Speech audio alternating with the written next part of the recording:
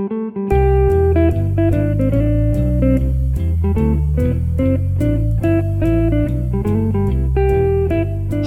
and welcome to Oh No, Ross and Carrie, the show where we don't just report on fringe science, spirituality, claims of the paranormal, but take part ourselves. Yep, when they make the claims, we show up so huge.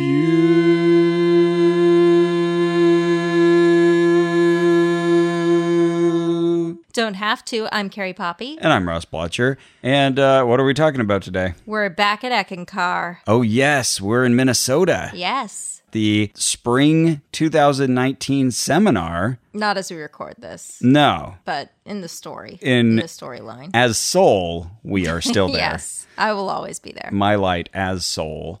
So yeah, last time we left you, we were still there on Good Friday, April 19th. Mm-hmm. We were still both exhausted, and you had left to go back to the Airbnb. But I said, well, I gotta at least check out your role in the destiny of Eckankar. Oh, yeah. What's my role? For ages 18 to 40 only. Okay, and you're 36. Right. Cutting it close, really close.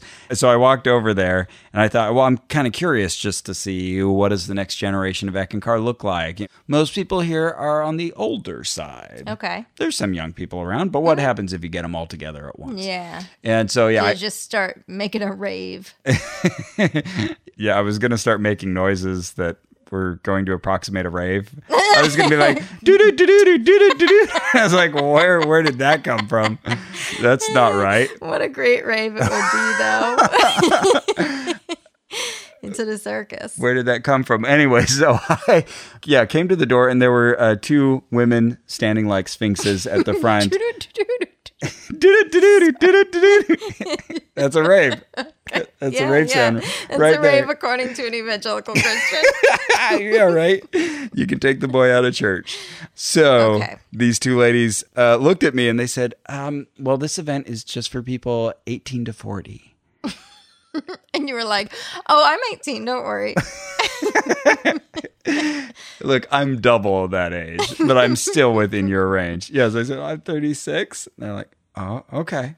So they gave me a little puzzle piece. Okay. Like maybe roughly the size of a quarter of a postcard or something. Okay. So I took that in with me into the room, and I'd say all told, once everybody got in there were maybe 30 people in there. Okay. Yeah. So a little side conference room at the end of a long hallway. The first goal was to meet up with other people and look at their puzzle pieces that they'd been given, because you're supposed to form a little 4-piece postcard that had a picture on one side, and they were all just kind of the lovely scenes you would expect. It was either a photo of the temple. I think ours was a photo of the temple, or it was like a nature scene, something like that. But so it makes you socialize. Exactly. Okay. They got it all figured out. We put ours together, and then when you flip over the image on the back, you get a quote.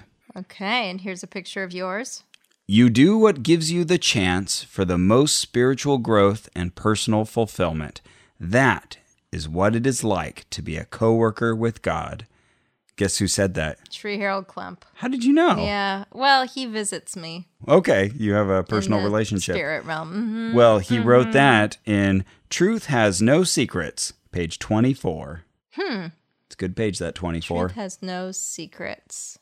Carrie is processing that statement. Trying to decide if that means anything to me. Yeah. I let that one get past me. I mean, it sounds good. Yeah, truth has no secrets. Does truth have secrets? Okay, maybe it's like truth should have no secrets. Like there's nothing we should be, as long as it's true, like don't be afraid of sharing it. Maybe I'm listening to the Mueller report right now, and much of it is redacted. There you go. It's free on Audible, everybody. Go get the Mueller report. Okay. When you're done listening to this podcast, you've got 19 hours worth of listening. I have, that's how long it is? Yeah, even redacted. Jeez, wow. I have the paper copy, but I haven't read it yet. Oh, wow. Yeah. Our book club is going to read it in a couple months. Oh, all right. I'm excited about this. Well, you really like political books. They're my favorite. This is a long-standing joke between Carrie and I. Early on, we were in the book club together, and Carrie would mention something about, I don't know, some political book. And I'd say, I'm not a big fan of political books. Yeah. But I told her this too many times as if it was the first time. She's like, yeah, you told me. You told me. So then ever afterward, We either pretend it's new information or that you love them, or it's just a good. Well, actually, Carrie, I'm not a big fan of political books in general. Yeah. Okay. Thought you should know that. Okay. Yeah. This is the first time I'm getting this information, but I'll try to remember. So we'd socialized, we'd made our friends, and then they had us sit around and they wanted to talk about what it means to be an arahata. Oh, okay. And which we've talked about before on the show. So an arahata is an ek teacher, someone who can share ek with others. Mm-hmm. And I guess being an arahata comes with your second initiation. Oh, okay. I don't know, Carrie, have you had a second initiation? Well, okay, so we all remember, of course, the buzzing bee incident. I sure remember that. I mean, that's not supposed to go along with your first initiation, but it's on that list of sounds you might hear during your initiations. Some people's first initiations, they don't even remember. Right. So you're maybe, doing well. Yeah, but I haven't. The first one's supposed to be the Mahanta visiting you at night. Right. If he's done that, I haven't been aware of it. You might call it a mahaunting. Right. But you will be mahunted by 3 spirits by Sri Harold. And Darwin Gross and Paul Twitchell. Perfect. And Phoebe Kwanz. Oh, I wish. What was I saying? Oh, but I know what you're alluding to because I mentioned it last night. Mm-hmm. So, okay, you guys, last night I was sitting in my bed. Don't remember what I was doing, reading maybe. And I heard the sound of someone like lightly striking a bell, like a xylophone bell or something like that. Like this very pretty blong kind of sound. Yeah.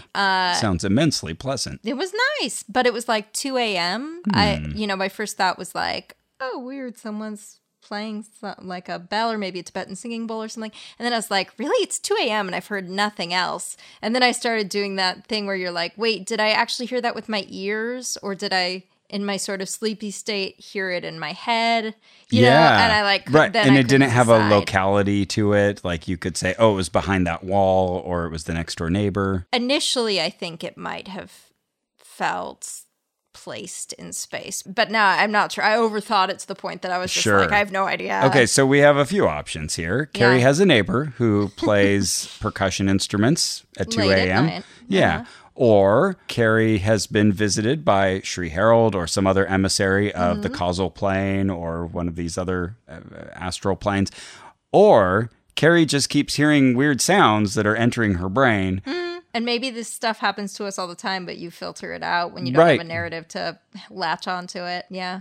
So there you go. There's your options. I also will note that whenever you're talking to people who have been visited by aliens or by ghosts, etc., 90% of their stories will be, I was laying in bed and blank happened because the edge of sleep is where a lot of stuff happens. So I should throw out there. I was also tired and sitting in bed. Right. And one of the common phenomena of hypnagogia is hearing a loud noise, or a popping in your ear or something like that. Yeah. So if I had to choose, I'd go for the xylophone.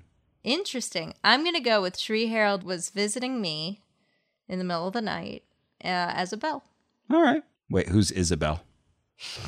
All right. So we're talking about arahatas. And at the time, I think maybe someone had said the phrase before, but I was scratching my head. Arahata, and some people sounded like they were saying arhata. And we were put into small groups of 4 or 5. I think we had a group of 6. And it was one of those situations where everyone kind of sits around and we're staring at each other. So, okay, I guess I need to organize this. All right, so can anyone explain to me, what is an arahata? Because I'm hearing this term and I'm not sure what that is. So the youngsters around me, because they were probably much closer to 18, they were saying it's sharing, it's, being open with being an ekist and, the little platitudes like that. But then I wanted to know, so how long have you all been in Eckankar? How did you find it? And 5 of them said, oh, well, my parents are ekists, which is what I would expect. Yeah. And one guy said, oh, no, that wasn't my situation. I said, oh, interesting. Well, how did you find Eckankar? He said, my mom has been in Eckankar for 20 years. I think, okay, but... Yeah, he was saying, oh, but my parents didn't necessarily raise me that way. She seemed like a really good influence. And so I asked her at one point, I wanted to know kind of, tell me more about this Ek thing. It's like, okay. That's the same. You are a second generation Ekist. Yeah. I see why it's like he wants to make the point, like that it wasn't pushed on him, but... grasping at straws a little bit here. So then we were all called back to share our stories from our communications. And really, nobody had anything to profound to share because we'd all just been kind of forced to have these fairly superficial conversations about arahatas.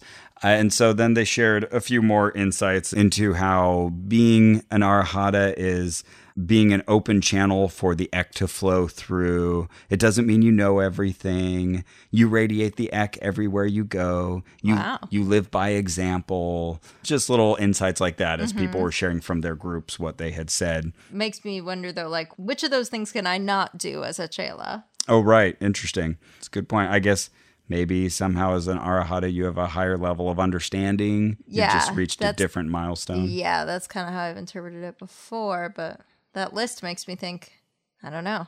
So there were two people who were kind of leading the discussion. And then at that point, they said, okay, well, now we're going to form into groups again, and I want you all to start working on these crafts. And they had put these big boxes in the middle with markers in them and like construction paper or something like that. And I thought, oh no, okay, well, I was just going to pop in here and see what was happening. I don't think I want to get into this. Into a craft. And into a craft activity, exactly. Yeah, fair. I'm 36. So I started saying, you know what? I told my friend I would meet up with, I better head out. Sorry, everybody. So I kind of made my very awkward goodbyes and edged my way out of there. And the gatekeepers who had made it so hard for me to get in, so hard, they said, oh, all right, well, I guess that's okay then. Because they made me explain why I was leaving as well. So I ran out of there as fast as I could and went and found you wandering on the street. Oh, probably trying to find the Airbnb. Yeah, that was the Boy, time. It got away from me. So yeah, we got back and got to rest for a little bit before the rest of the night's activities. Oh, but they did give me this handout called Share Your Love Adventure. Embrace opportunities to serve. Give an Ek book to a friend. Invite someone to an Ek event. Invite someone to a Sound of Soul event. Someone's really trying to fill out a list here. Practice listening. Reach out to someone who needs help. Share your Ek story. Spontaneous acts of kindness or service. Teach a friend the Hugh song. So they gave every one of us this little postcard in the meeting. And then on the back, it's got a list of days 1 through 14. And so you're supposed to write down every day how you have shared your love adventure with others. So I thought this was interesting because others have pointed out to us, and I've read this elsewhere, that Ek is not into proselytizing. But I think very clearly the feeling of this meeting was we have not many young people, and we need to make more Ekkas. This is not going to survive into the next generation. Yeah, I wonder if the no proselytizing thing is more like, we're uncomfortable with it, but we'll make the young people do it just like we make them carry our groceries. Yeah. It reminded me very much of many meetings as a young Christian where they encouraged us to share materials and talk to people. And it was always, well, Jesus wants me to, so I really should. But, this is awkward. So, yeah, a little awkward. Did your parents make you carry stuff? Yes. Essentially, my parents split up when I was 10, and I became the man of the house after that. Right. And my mom is completely helpless. She can't do anything. I always call her like Dave Chappelle had the black white supremacist. My mom is kind of like the female male chauvinist. Oh, right. So she would refuse to even attempt something. She would just say, I need a man to do this. Oh, boy. And then I had to figure out how to do it, or she would go ask our neighbor to do it, which was so embarrassing. Oh, yeah. So I learned to fix lots of things. Okay. Well, my mom always made me carry her shopping bags, and they were like as big as I was, but I had to just carry them in both my arms. And how are you on carrying shopping bags nowadays? I don't find a child and make them carry it, so that's nice. Yeah, I guess I carry them. One thing that I think really helped me in life is that, I don't know how my mom did it, but she always, almost every day, had some tangle of necklaces. Somehow she would take her necklaces at the end of the day and just like kind of smush them together with her hands. I don't know. That's probably it. That's the only way I can explain what would result. But she would have these fresh Gordian knots almost every day that she would hand to me and say, oh, can you unplug this? And now I figure like it must have been some object lesson or Mr. Miyagi thing, but I would carefully, patiently untangle these necklaces. That's and strange. Every now and then I find myself in a situation where like, oh, I think that has come in handy. That I'm good at just patiently unraveling things. Okay. So there you go. If you ever have something tied up in a knot, give it to me. Noted. Well, does that come in handy when evening tangles up things? Absolutely. Yeah. Is she a tangler-upper? Uh, Batting stuff. I picture cats batting stuff. They a lot. do. I mean, she's more of a rip and terror. Oh, okay. Like, did I ever tell you about Da Bird? Have you seen Da Bird? It's this cat toy, and it's just this long metal. Oh. Yeah, but it's got this feather thing attached to it, and cats just go crazy for it. Right. And Evening chief amongst them. So we'll buy one of these Da Birds, and then she'll rip it off and like bite it to pieces after we get her to run around the room. And then you tie it back together, and she rips it up again. And eventually you just can't tie it up anymore. So you get a new Da Bird. Well, I mention this because Oh No, Ross and Carrie is actually brought to you in part by a cat product. Did you know that? Yes, and I'm excited about this. It's Arm & Hammer Cloud Control Cat Litter. Yeah. Yeah, and they call it Cloud Control because it doesn't send up big plumes of junk in the air. Cat feces. Yeah, I don't know if you've dealt with this, but normally when you've got these clay-based cat litters, you pour it out and all this, junk, flies out, or the cat uses it. You try to sift through it, and you've got all this dust in the air, clogging up your cat's lungs, clogging up your lungs. Making it It's terrible. stinky. That too. Well, I don't have a cat. I have a dog. But you love my cat, Evening Blotcher. I like your cat. I like this. We're in a position now where I am more enthusiastic about an animal than you are. Yeah, I like your cat. You love your cat? Yeah, I do love my cat. Yeah, good. Come to think of it. Folks, he really looked off into space and thought about it and decided in the affirmative. Well, I mean, but it's a Affirmative. cat. She's a beautiful kitty. And she's lovely. We definitely have our moments together. What do you love about her? Well, I do like when she's in that mood where she just wants to be close and be scritched.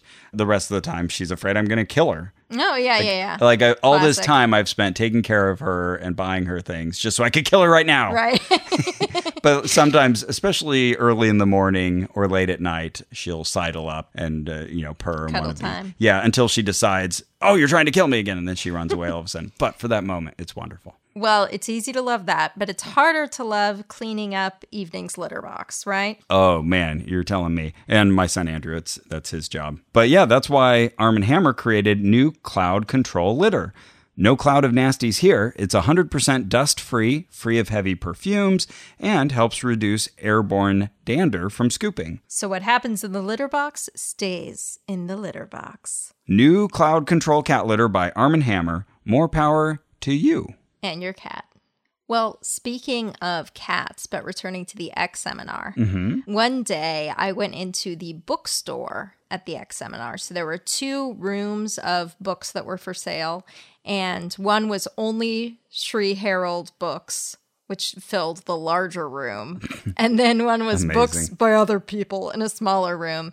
And these included Paul Twitchell, no Darwin Gross, of course, a couple of women who have been high up in the ranks. Oh, okay. Yeah, just 1 or 2, but they were repped. And so I went to the Sri Harold room and I bought a couple of things, including a picture of Sri Harold that's over there on my dresser. And then as I was checking out, this older woman was the volunteer who was taking all the cash and taking all the cards. So I put, yeah, I've told you the story. Okay. You know where this is now going. Now I know where you're going, yes. So I put my card in the card reader, and it's one of those chip-based ones. So it's like, put in your card, and then pretty immediately it's like, take out your card, right? Yeah. So first it's like, don't take out your card. Don't do it. Don't do it. Take it out now and take it. Yep. So I put it in, and she's like, now watch it really close because it's going to tell you to take it out really fast. And it's like, oh, yeah, I know these machines. What's the hurry, Murray? That's what I want to know.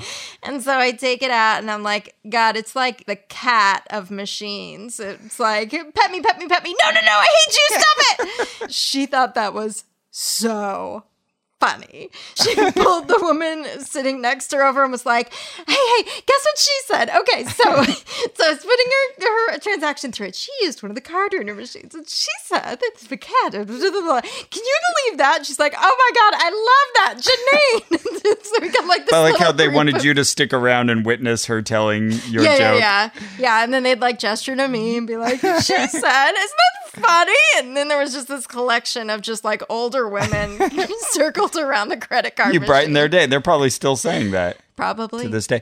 Did they have a comedy club in New York, and did they invite you to fly out? They didn't mention that, and that is what I was going for. Rude. I was trying to get as many invitations to comedy clubs in New York as I could, but just the one. You do what you can. Yeah. Anyway. Oh, I just wanted to add a quick correction from our last Eckankar episode.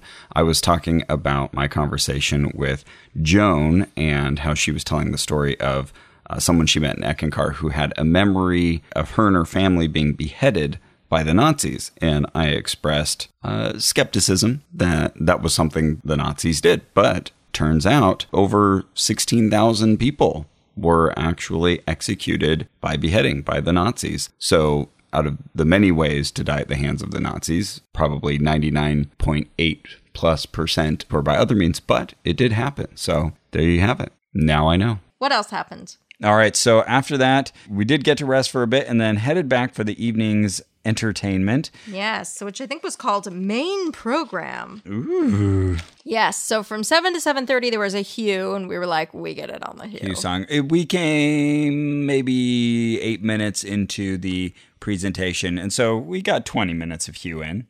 Oh, did we? Yeah. Okay. Yeah. Hugh.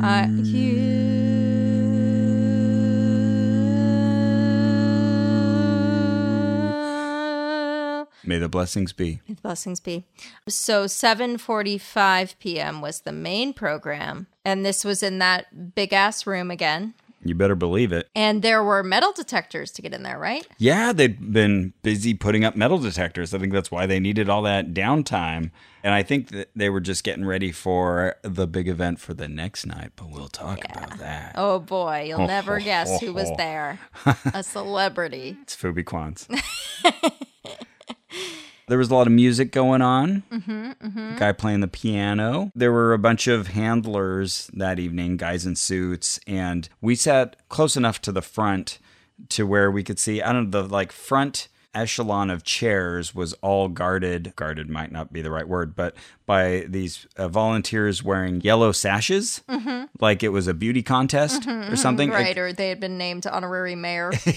Yeah, I picture like Mayor Quimby now wearing one of these. And so it would say, welcome, and then on either side of the welcome, you had the X symbol. Made by Mary something.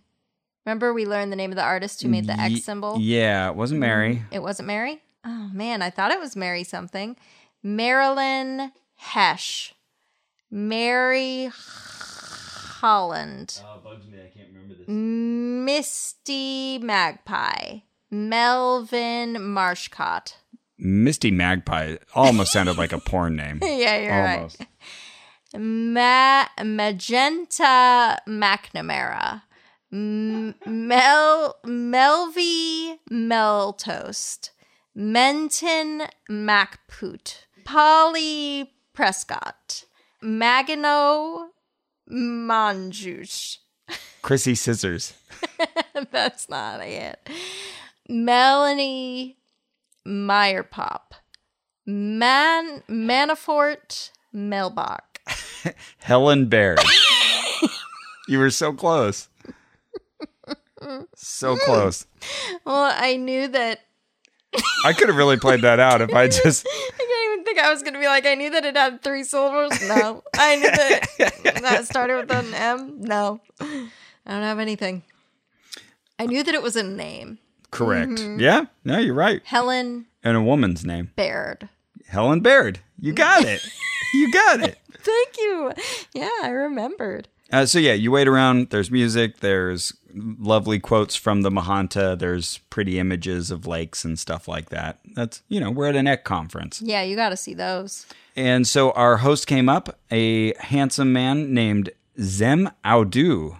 Nice. And that sounds like one of those made-up names that they give you when you become an ECK master. Oh, yeah, like maybe. You would meet Zem Audu in the, the spiritual realm or something. He wasn't from another country? Or was he? I don't know. He's from New York, but maybe okay. he'd been from somewhere else originally. He had a couple stories about being in Jamaica. Oh, okay. I don't know if he was originally from there or he just vacations in Jamaica. A snappy dresser as well. Man, I wish I could picture this guy. He's totally left my memory. I'm going to bring up a photo of him to show you. A photo? Whoa. Ah, yes. Oh, yeah, that guy's very handsome. I forgot about him. Blue suit. Yeah, good looking dude. And he's a professional musician. He kind of mentioned this from time to time. And had a great speaking voice, very charismatic character. And you could tell he knew he had a great speaking voice. He had a very funny way of introducing the phone policy. He said, "Oh, we all have these amazing devices. They take great flash photos, and they take these really cool videos. And I'd like to invite you right now to do none of those things." Yeah. Thought that was pretty clever. Yeah. He said, "But you can take photos, that's fine. Just, let's not make a nuisance of ourselves."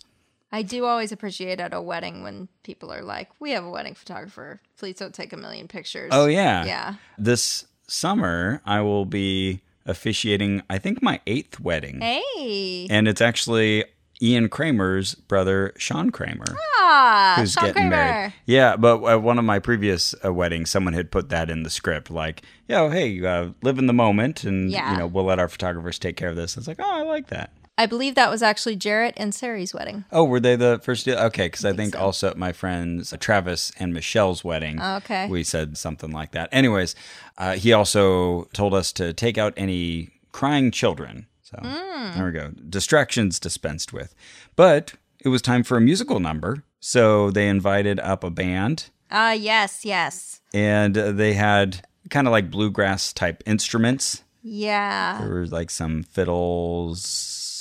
There was, violin / fiddle, yeah. And then, I don't know, maybe a cello and definitely a guitar. I'm pretty sure the lead singer was the same guy who had sung that song we played in a previous episode. Feel the rhythm of being you. This guy can't match pitch.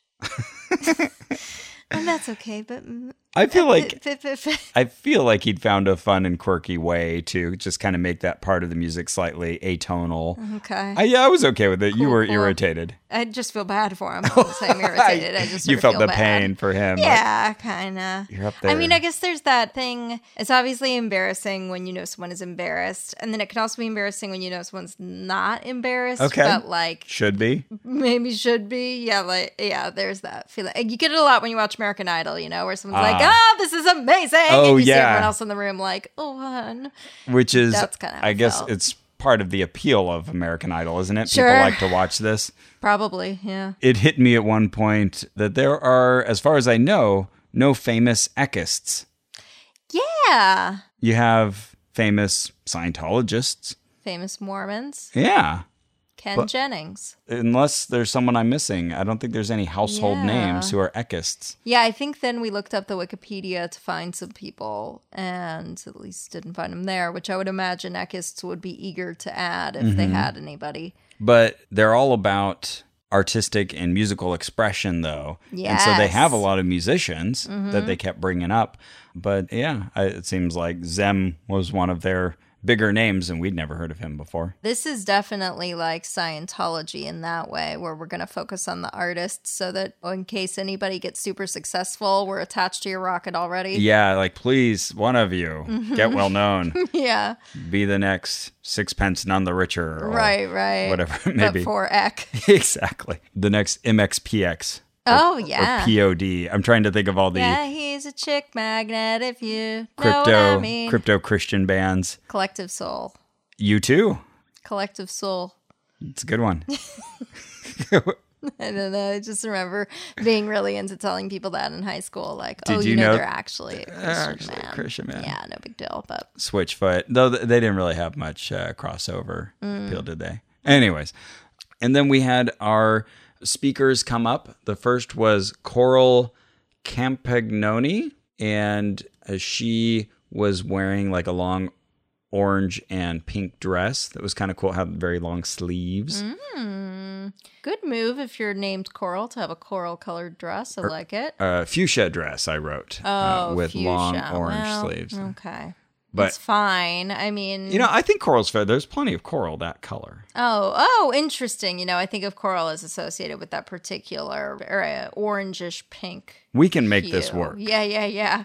Coral, if you're listening, we got you. So she was telling the story of how it was a very typical X story. The Holy Spirit had answered a question, but it took her 14 years to recognize that. And it was this like kind of vague booking story about how, I needed a door opened, and I finally realized that's what the Spirit has been trying to tell me. Great. That's good. Yeah, you let enough time pass and you can turn anything into the story you want. Then she had the story about running into a couple of old friends right after she had some realization. I don't know. She felt the universe was kind of aligning to tell her something, clearly. Her most actual impressive story was that she had borrowed a poetry book from someone, and she was about to leave town. Yeah. And she was thinking, oh, no, I'm never going to be able to give it back to them. Well, I'm just going to keep it on my person just in case. And then guess what? She ran into them in town. Yeah. But this was like a city of millions of people, Carrie. Mm-hmm. What are the chances? Them in town. It was someone she was staying with, right? Yeah. So it's like, well, they probably told you 5 or 6 things to do in town, and they were the 5 or 6 things they're into, and you found each other at a She leaves out the part where they met at the same restaurant they'd been to before. Yeah. That's my guess. But, maybe it was at the New York Public Library. I don't know. Okay, this was another cool story. She had gone to Germany and was like at a farm, and she found this German woman who had a shelf of Eckankar books.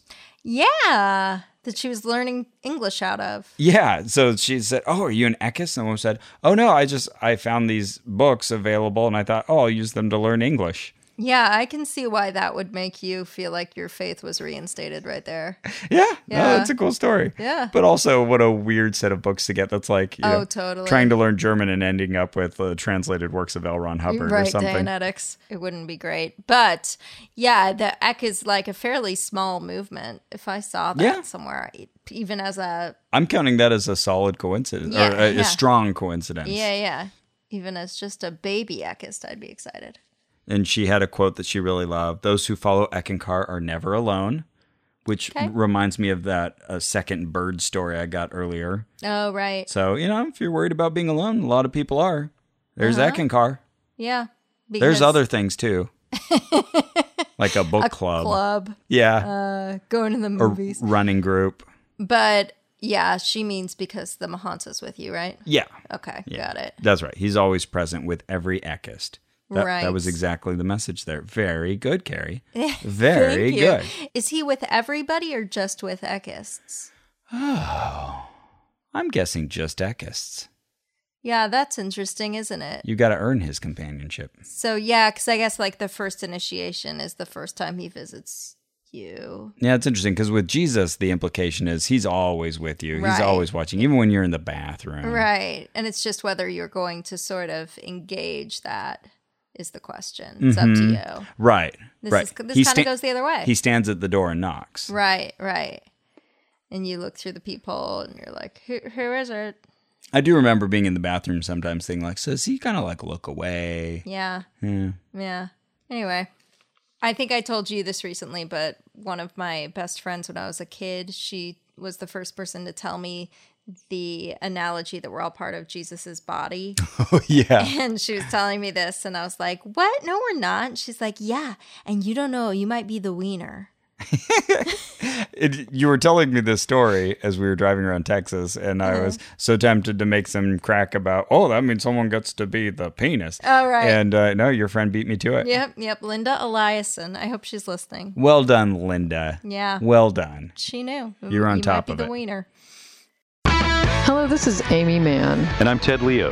And we have a podcast called The Art of Process. We've been lucky enough over the past year to talk to some of our friends and acquaintances from across the creative spectrum to find out how they actually work. And so I have to write material that makes sense and makes people laugh. I also have to think about what I'm saying to people. If I kick your ass, I'll make you famous. The fight to get LGBTQ representation in the show. Mm-hmm. We weirdly don't know as many musicians as you would expect. I really just became a political speechwriter by accident, of realizing that I have accidentally pulled my pants down. Listen and subscribe at MaximumFun.org or wherever you get your podcast. It's like if the guinea pig was complicit in helping the scientist. So then Zem Audu returned, and he was telling us about a new audiobook version of the Mahanta's Autobiography of a Modern Prophet. Ah, right. Not at all like Autobiography of a Yogi. Oh, weird. Yeah, I wouldn't have made that connection at all. They sound so different. Yeah, the other book by Paramahansa Yogananda has sold many more copies. Interesting. That was a big announcement. Also, guess what? We've got a brand new book from Sri Harold called Wisdom on Soul Travel. Oh, brand new at this conference. Okay. Now's your chance. But Harold's writing is it's very straightforward, which I appreciate. Okay. But yeah, sometimes like I feel like they're really grabbing for something quotable, and that's just not the way he writes. You know? Yeah. It's like talking to your friend who's like really practically wise, you know, but they're not going to say something that you're like, I gotta write that down. Oh, yeah. You know? And yet, they seem to write everything he says down. They do. It's like Sri Harold says, live happily and you won't be sad. I'm like, okay. Yes. Yeah. Yes. That's not wrong. Right. And just as often as not, the quote from Sri Harold will be a solid block of a paragraph. Yeah, where that's he true just too. kind of slowly wends his way towards a point. Right. Kind of thinking out loud. Yeah. But they seem to revel in his thought process. Yeah. So our next speaker was Carl. He's from the tech department. Okay, nice. And he wanted to talk about that new book and how soul travel got him started with Eckankar in college.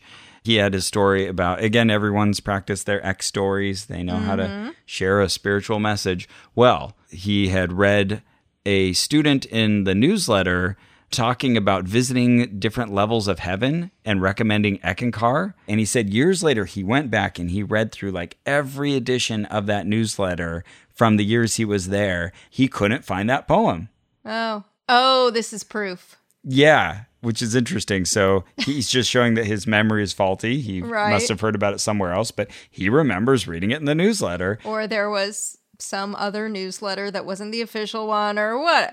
Right, but this place produces such voluminous literature as well. This is such an amazing moment for him. Like, wow, it must have come to me spiritually somehow. Right. Wow. Okay. Then he talked about this one time where he met the dream master. So he was in a dream. The master was at a desk chewing gum. So I guess picture Sri Harold chewing gum. Chewing gum, okay. You know, he's got a good sense of humor.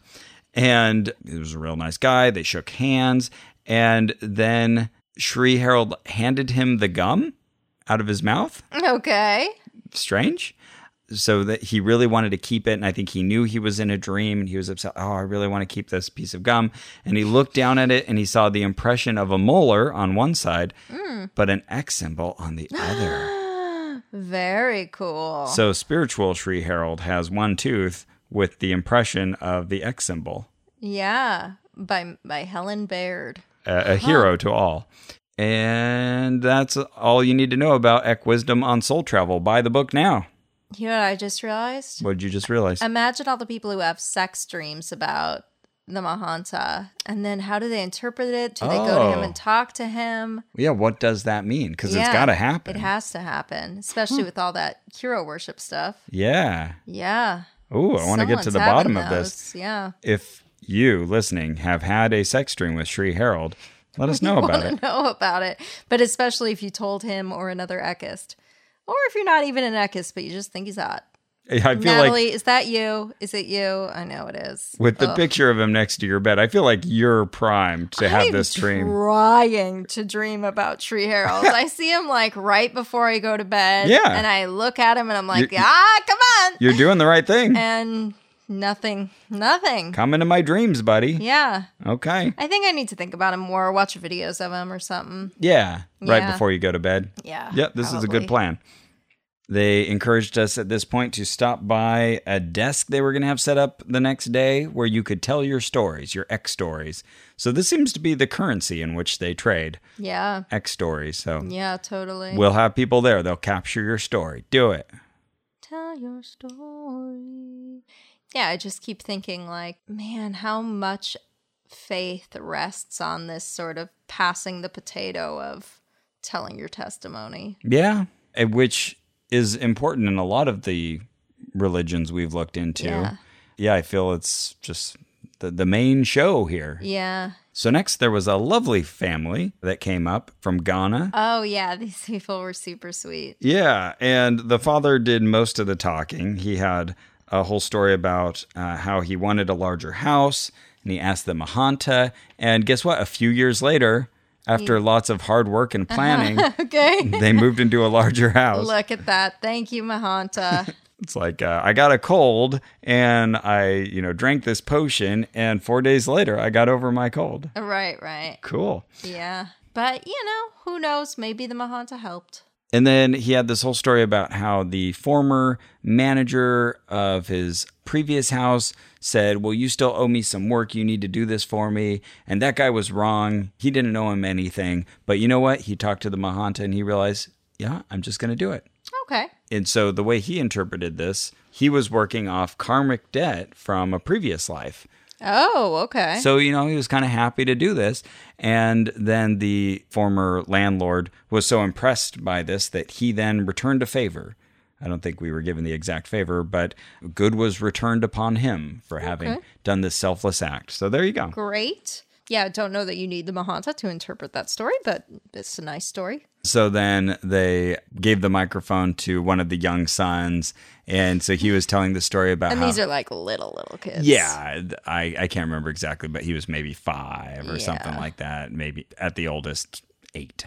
Yeah. But he was telling the story about his younger brother destroying one of his toys, and he got so mad about this. And these are very, very memorized stories from the adults and the kids, but it's super evident with the kids. Oh, where totally. They're like, I was very upset, and I turned to my father. Father, I said, it's just like unnatural. And my father writing. taught me to say the hue, and that helps me feel better when I'm upset. And everyone goes, "Aww," because it's cute. Yeah, it's adorable. And we clap at everything. And if he does something just slightly wrong, we titter a little bit. Oh, yeah. Because, you always had like the one boy just kind of looking off into space. Yeah.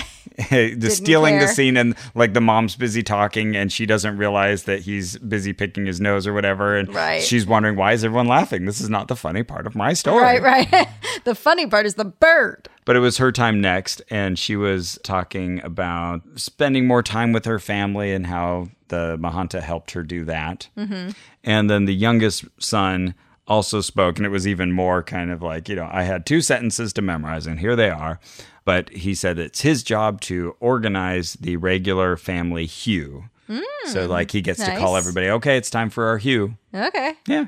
Hue granted. Well done. Our next speaker was Michael Guthrie from California on creating a life of greater happiness.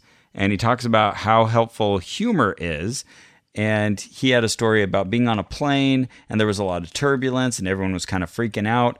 But he just started telling jokes, just little jokes he could think of to the guy sitting next to him. Aww. And then that guy would tell a joke back. And after the turbulence was all done and normalcy had returned, a woman turned around and said, oh, hearing you guys, that really helped me. Thank you so much. Yeah, that's nice. That's a sweet story. It's a very human story. Yes. Which I often think of when... I don't know. I'll hear Christians when I go to church still, like the stock and trade is always wonderful stories about people helping each other out. And I'll think it's just a human story about people relating to other people. And you can take everything else out of the equation. And here, like, he wasn't even making that direct connection other than saying that humor is kind of a spiritual principle. And I know that from my round table. Oh, yes. Yes. That's right. You're kind humor good. You're kind of an expert on humor. Yes, exactly. Humor good, sad bad. That's not what the movie Inside Out taught me. You're right. I almost bought a sad plush doll the other day. Oh, yeah? Impulse bought it. And I was like, let's pull back. See if I still want that in a week. Right. Well, now that we're saying it, I kind of do. But anyway. The voice actor behind Sadness was great, but I was thinking how great Jude would have done. The woman who played Sadness had a similar voice to Jude's. It's we're talking about Jude Shelton. Right, our friend and a wonderful stand-up. The woman who did the voice of Sadness is the woman who was the voice of Phyllis on The Office, right? Yes. Okay. But cool. I kept thinking, oh, now I want it to be Jude. Jude's great. And she listens to the show. Hi, Jude. Hi, Jude. Hey, Jude. I was just curious because they were talking about his books, and I wanted to see how many Sri Harold had written. So I pulled up Amazon, and it was like this endless list. Yeah, of so books. many. Because it's like an LRH situation where everybody's just like hanging on his every word and writing it down and calling that a book. And like those are the only books that you can really read and talk about to your fellow Eckists, I guess. Right. I mean, there's a couple Twitchels that people like, but no one's saying, "Did you read Moby Dick lately?" Right. Oh, right. Yes, indeed. Get to those when you're done with all this holy material. Oh, here's a new one. Just came out. Better go buy it and read it. Mm-hmm. Yeah, I would love to know, just like have a floating number above each person there of how many Sri Harold books they've read. Oh, very Black Mirror, yeah. Oh, is that? Yeah. Oh, have you not watched Black Mirror? You some episodes. Oh, okay. Yeah. Yeah. Great show. But it disturbs Kara immensely. So oh, sure. if I can't watch a TV show with Kara, there's very little time in my life to watch it. Oh, fair. Though that's one I can watch with Andrew. Anyways, next up was Mick Lunzer, and he was talking about travel and God worlds. And he mentioned being a questioning kid in Catholic Sunday school, but Eckankar finally gave him all the answers he'd been looking for. Okay. And he found soul travel. Seems like soul travel is kind of the theme of the night. Yeah. Maybe because of the new book. If Eck got me to soul travel, I would say for a while. Oh, yeah. That's a good point. After we tried all of that stuff with the International Academy of Consciousness, if that was a shortcut to soul travel, that's worth the investment. Totally. He had a nice piece of wisdom here. Fill your heart with Hugh study, and you're good to go. See, I get. Okay, great. What is Hugh study? Is that just chanting the Hugh? You watch Notting Hill. Okay. About a boy. Yeah, about a boy. About a boy is good. Yeah, I assume Hugh study is just chanting Hugh and thinking about it. Cool. Oh, wait. Was this our juggler guy? Yeah. Okay. He decided to illustrate the planes of soul with juggling. Yes. And so This is so Sunday school. I'm going to force this analogy into this thing I can already do. Sure, but hey, I was having fun. Sure, someone's juggling for you. Right. So he juggled a green ball with a bunch of white balls, and he said, well, if you pay attention to the green ball, you miss the action of the white balls. Yep. And that is just like focusing on the physical plane. All right. You miss all of the spiritual import going around you. He's not wrong. He's mostly not wrong. And then he juggled the green and magenta balls in one hand, and that demonstrated life cycles. We come back over and over again, just like these balls are moving in my hand. Yeah, you're all right. You're right. This is a stretch. Okay. Then he had another juggling demonstration where the orange ball was the causal plane. The blue was, I think, the mental plane, maybe the body plane. I don't know. I was getting confused. However many he had, the message here was that the living Eckmaster has evolved to a place where he's aware of all bodies at once. For him, a mere juggler, it's hard to manage all these balls. Yeah. But the Eckmaster, that's why he's so cool, Sri Harold. Yeah. And that he's aware of all this. Yeah. So does Sri Harold know where you are at all times? I guess so. Yeah. I mean, he knows where you are of course. on all planes. Yeah. Yeah. Amazing. And he never has to prove it at all. Yeah, I know. Just to ask him, like, so I went on vacation last week. You tell me where to. It's good to be the Mahanta. Yeah, no one calls him on these things. Right. Because that would be rude, I guess. I don't know. And probably a little bit of fear of what would happen. Right. Yeah. Yeah, that he won't know where you were. Yep. And then or what you happens. did last summer. Right. Or he'll like shame you in some way. Not that I expect that of Harold from his personality, but what would you do in that situation, I think. Yeah, he would find, I'm guessing, some way that will end with both of you chuckling. Yeah. Oh, yeah. Right. But you really didn't answer my question. Right. But I guess that's the answer you've chosen to give me. Okay. Right. I feel like that's how that would go. Everyone would feel more awkward for having had the conversation. But he was a funny guy. He was playing this well. He was asking what is a decent question and always comes up in religion, which is why, if there is this kind of perfect plane that we're all trying to attain, that we're eventually going to end up in after all of this life and learning and refreshing of the cycle, why not just go straight Go there now. Kill yourself. Yeah. Yeah. Why go through all this? Well, because we need training. Okay. Yeah. Yeah, that is a really hard thing to explain. Even if you're secular, it's kind of hard to ask yourself questions like, is it wrong to kill someone who's unconscious? Oh, yeah. I mean, I think it is wrong, but when I ask myself, why is it wrong? It gets very complicated. Yeah. My ex-boyfriend, Craig, I remember him saying like, oh, I would think it was totally ethical for a doctor to kill me under general anesthesia because there's no me there.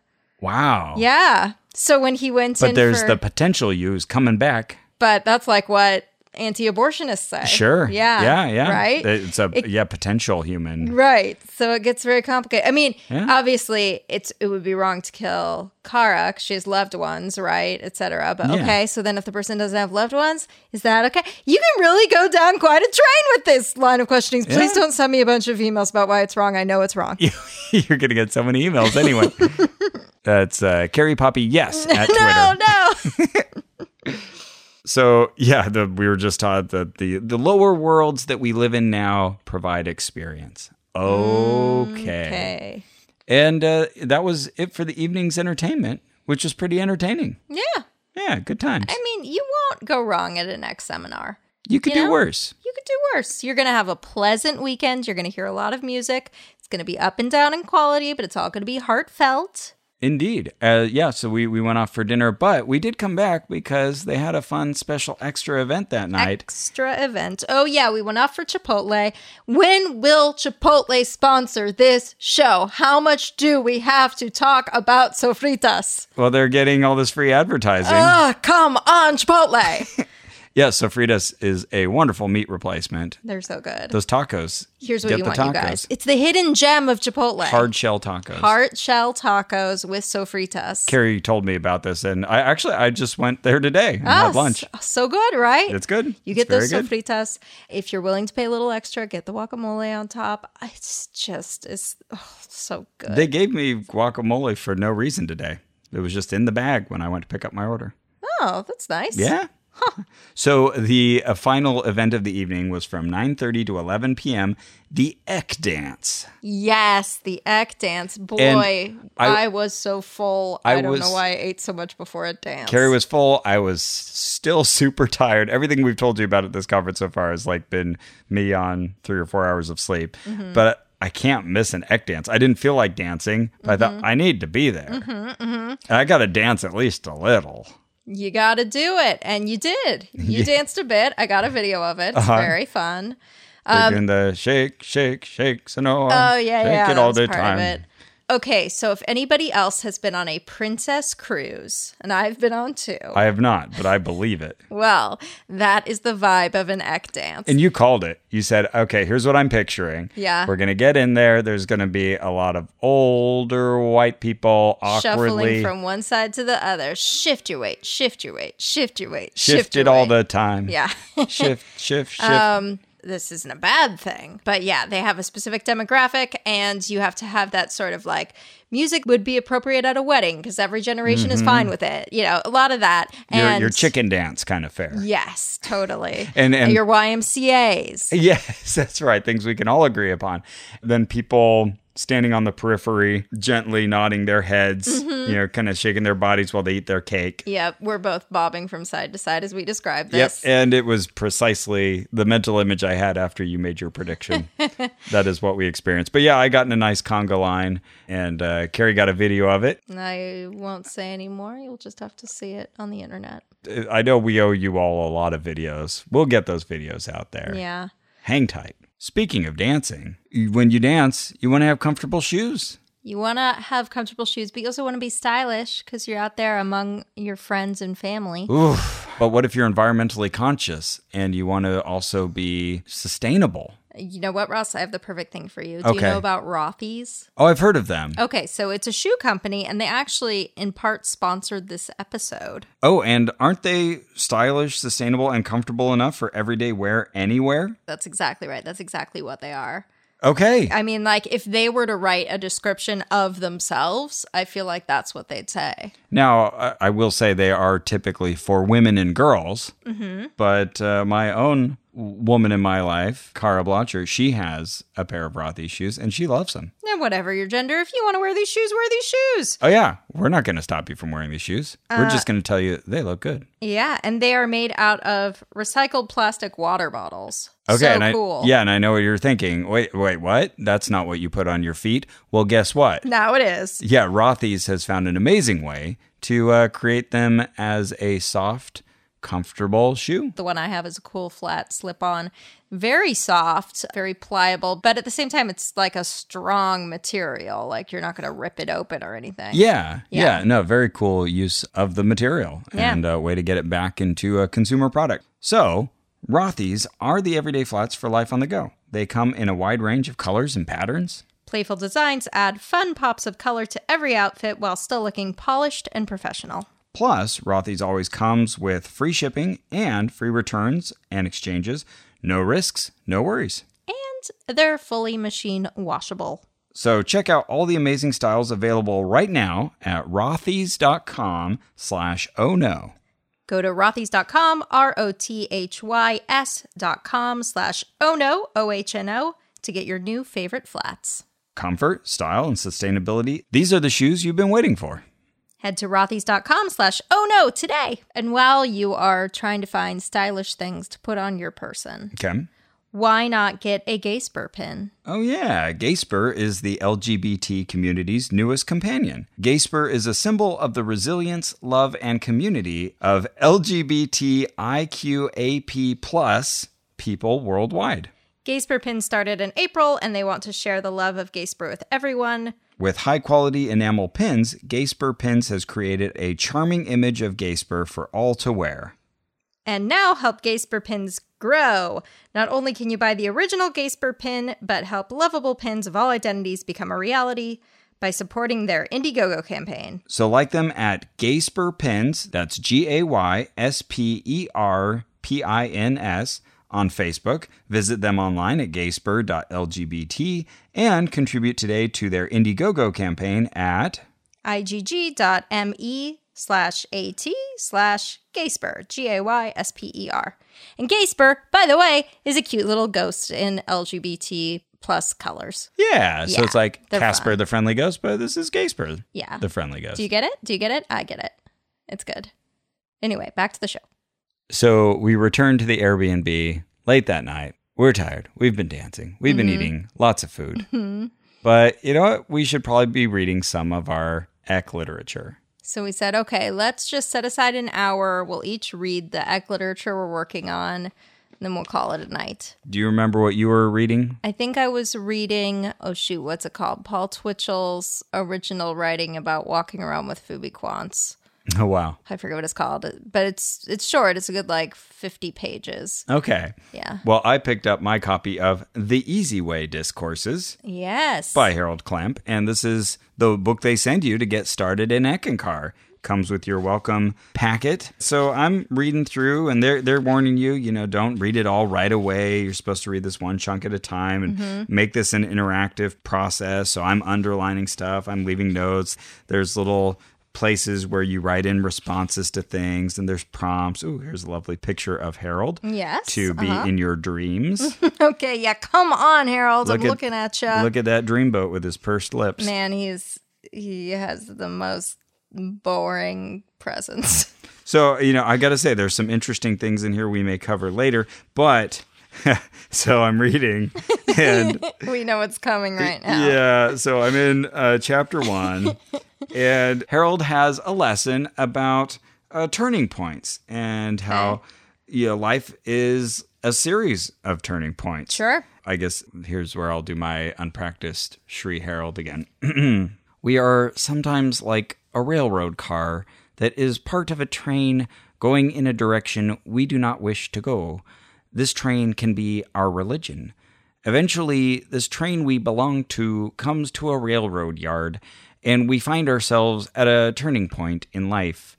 In the roundhouse, an engineer puts us in a stall on a massive turntable which rotates until we are headed in a new direction. And okay, not even a helpful analogy, really, but sure. Sometimes, but good, Harold. You're stuck in a train, and sometimes you just need your car to be added to a different train going in a different direction, and they do that at the turntable. Okay. And so after this paragraph on page 17, apparently it's really important to illustrate what a train on a turntable looks like. And as I'm taking notes in my book, I write, "Ooh, that's a bad illustration." So it is a hand drawing of two people turning a train around. And it is like someone did this for Pictionary. It's so quick and so basic. And out of proportion and lacking in all signs talent. Of artistic ability. And listen, I am not an artiste, and I would be proud of myself if I did this for Pictionary. Sure. Yeah. Yeah. But in a should published this make book? it in a book? No, it should not. So I start laughing. I'm over in the corner laughing, and Carrie's like, "Oh, what's going on? What is it?" And so he brings it over and shows it to me, and we both just start cracking up. Oh, it was one of the best laughs we had in ages. I took video of us both laughing because we couldn't stop. And we're just trying to picture how did this come about? What was the situation? That was a good night. Oh my goodness. Yeah, just throughout the night occasionally it would hit me. The train illustration. It's so bad. I think down here somewhere you wrote, like, "I'm still laughing at that." Oh yeah, it said, "Take a moment to look back on your own life. Ask the Mahanta, the inner teacher, to show you one of your turning points, a time when an invisible force took control of events and sent you more in the direction of Ek. You can write about it here." So I said, "I don't know. I'm still hung up on that illustration." My journey away from Christianity was certainly a turning point. So was starting a podcast about belief. That definitely turned me toward Ek. There you go. That's not true. Actually, I don't remember writing that, but that's not a bad response when I was still busy crying through tears. Oh, this illustration, you've got to see it. It's amazing. We'll put it on Facebook. It's truly very bad. And Twitter. Oh, man. couldn't do it, but it's still very bad. Carrie was also pointing out how they showed these people not at all to scale on either side of this train, holding on to it. But still gave them smiles and little dots for eyes. Yeah, so they've got these tiny little heads, but someone went in with like a 0.02 pen just to put in they need to have like a little indication of a mouth and two eyes, and like the front of the train is breaking all rules of perspective in like steel, and it is somehow rotated towards us. 9/11 truth. Oh, you can't melt steel that way. It's so bad. Well, that's it for our show. Our theme music is by Brian Keith Dalton. This episode was edited by Victor Figueroa. Welcome back, Victor. We needed you. Yes, we did. Our administrative manager is Ian Kramer. You can support this and all our investigations by going to MaximumFun.org/donate. And why wouldn't you? Hello? Wouldn't you like to hear more of these investigations? Exactly. Don't you want to make it possible for us to do this? I would think you would. You can also tell your friends about it on all of the social media sites. When one of your friends says, "Hey, I'm going on a long trip. I've got to drive 6 hours. What should I listen to?" Tell them to listen to Ono Ross and Carrie. And then recommend your favorite series that we've done, or your favorite episode. You can also review us on iTunes. Leave a positive review with 5 stars that says owl, owl, owl, owl, owl. 1 owl for each star. There you go. And you can follow us on Twitter at Ono Podcast or on Facebook at facebook.com/ONRAC, ONRAC. And remember, we shot a video of ourselves just trying to figure out the backstory of how this illustration came to be in this book. And we were cracking up. Okay, everyone. That's so bad. So, Shrial Clempus telling Ross via this book some analogy that involved turning a train around. Can anyone here draw a train? Anybody? Nobody? Joan, please draw a train. I don't even know how to draw a person. No, it's you. And you need to give them faces. The book's going to print. We need an illustration right now. But even I think it sucks. Well, it's good enough.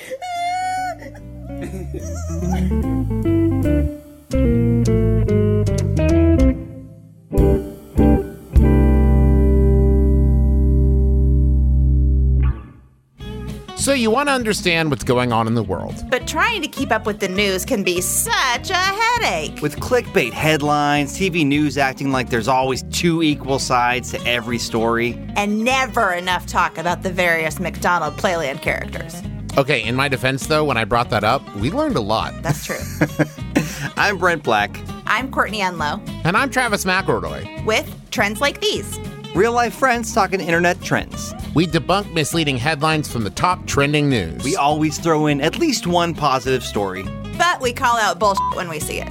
Join us each week on MaximumFun.org. Because with trends like these... Who needs any memes? Ah? Ah? Yeah, that was great. MaximumFun.org. Comedy and culture. Artist owned. Audience supported.